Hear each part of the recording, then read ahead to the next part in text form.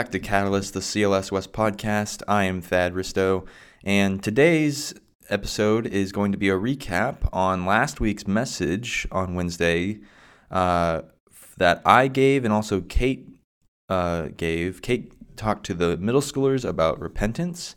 If you would like to hear a recap about her talk, you can go ahead and actually check out our Spiritual Disciplines, episode 3, week 3.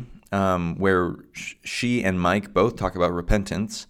And today I will be going through what I talked about to the high schoolers as we went over Habakkuk 3. Now, let's jump into it. So, in order to create the environment, the atmosphere of what Habakkuk was about, I had to recap chapters 1 and 2 before we jumped into chapter 3, because there's a lot of context that goes into it. So Habakkuk is only 3 chapters long, so it's short. Habakkuk was a minor prophet in the kingdom of Judah, the southern kingdom of Judah, at a time where Israel was not following God. They were rebelling, and they were choosing violence and idolatry over God. Now, unlike other prophets, Habakkuk does not start with God telling a prophet or revealing a vision to a prophet to tell the people a message or warning. It actually begins with the prophet Habakkuk crying out to the Lord for answers on whether or not God is good and just in times of injustice and idolatry. The Israelites at this time had forgotten the scriptures and have turned to violence and idols, like I said before. So through all of that, God has seemed to be silent and indifferent to their disobediences. But later on in chapter 1, God answers Habakkuk and says, with a response that's not exactly what Habakkuk had in mind, the Lord reveals that he is going to allow the empire, the kingdom of Babylon, to take and conquer Israel. Of course, this was to show Habakkuk that God's rule is supreme over all other nations and kingdoms. This was to start a cycle of events where kingdoms after kingdoms would conquer one another until it leads all the way up to Jesus when he comes to conquer the greatest kingdom of all, which is the kingdom of death and of sin. And so this is all a foreshadowing of Jesus' reign as king. So we see that Habakkuk receives a word from the Lord to etch into tablets and then make clear to the people of Israel and of Babylon these 5 woes. The woes read as a woe against aggression, a woe against covetousness, a woe against violence, a woe against drunkenness or inhumanity, and lastly, idolatry. Then in chapter 3, a brief summary of that is that this title of this section identifies the chapter as a prayer of Habakkuk. Now, this prayer at the time was believed to be sung as worship because it is addressed, just like the Psalms of David, to the choir master, which in biblical context, the choir master is not a person necessarily. It's more talking to the Lord himself, because the Lord is the master of choirs. He is the master of songs. So anytime you see song master or choir director, choir master in the book of Psalms, it's most likely talking about God himself. And so the main themes of this section are found in the refrain in verse 2 of chapter 3, standing in awe and remembering God's acts of power and praying for their return with mercy.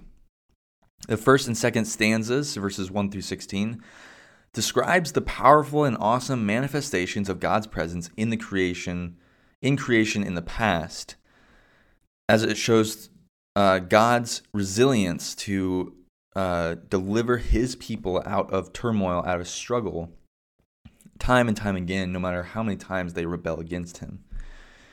Though Habakkuk is terror-stricken, the final stanza is what I focused on that night in the talk, and it talks about Habakkuk's humility and fear of the Lord, which then turned into worship to the Lord. Habakkuk declares his willingness to endure God's judgment of his people and rejoice and trust in God's strength. Now, the final verses of the book is what we really focus in on as well, verses 17 through 19. But before I jumped into those verses, I shared with the high schoolers a personal story about my wife and I. On December 29th of last year, of 2021, my wife and I received news, some unfortunate news, that we were not going to be able to have a baby out of natural means, and that we were going to have to do an alternative way of conceiving a child.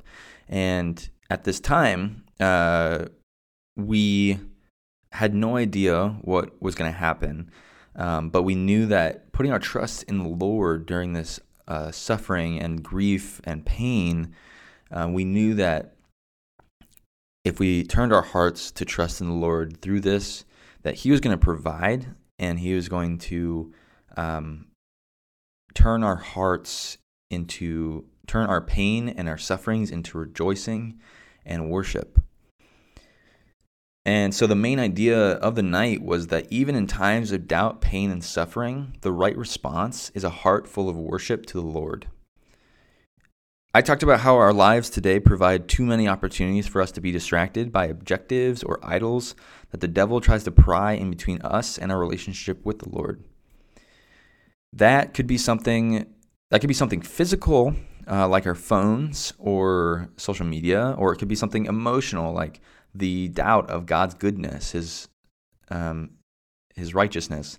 It could be pride. It could be adultery. It could be self-sufficiency.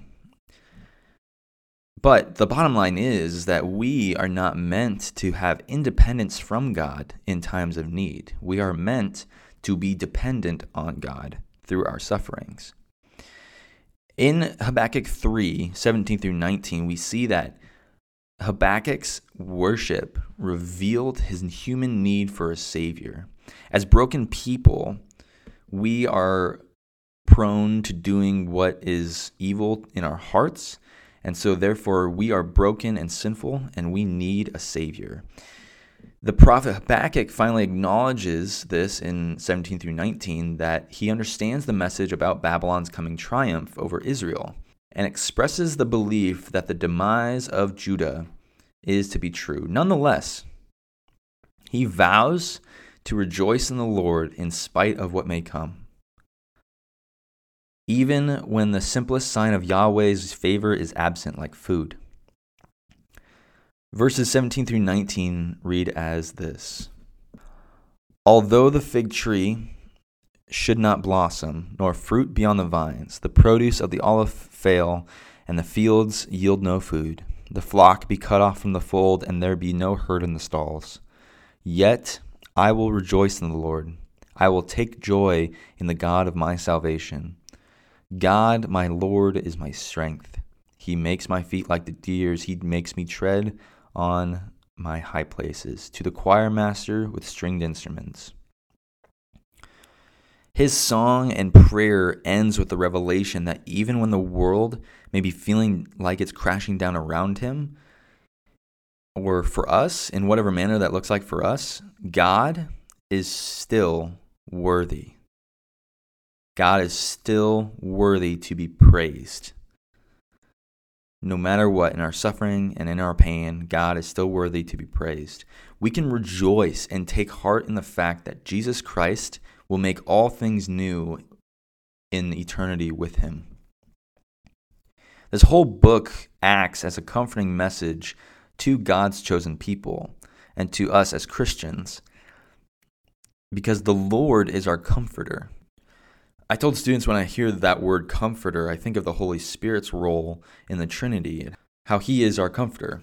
And also I think about the big blanket that you put on a bed called a comforter, and how secure and safe you feel and cozy you feel under the embrace of that blanket. I talked about a weighted blanket that I have at home that brings me a lot of peace and brings me a lot of safety and security. And just like that blanket, God is able to be our comforter. He's able to be our weighted blanket that keeps us in his hands at all times.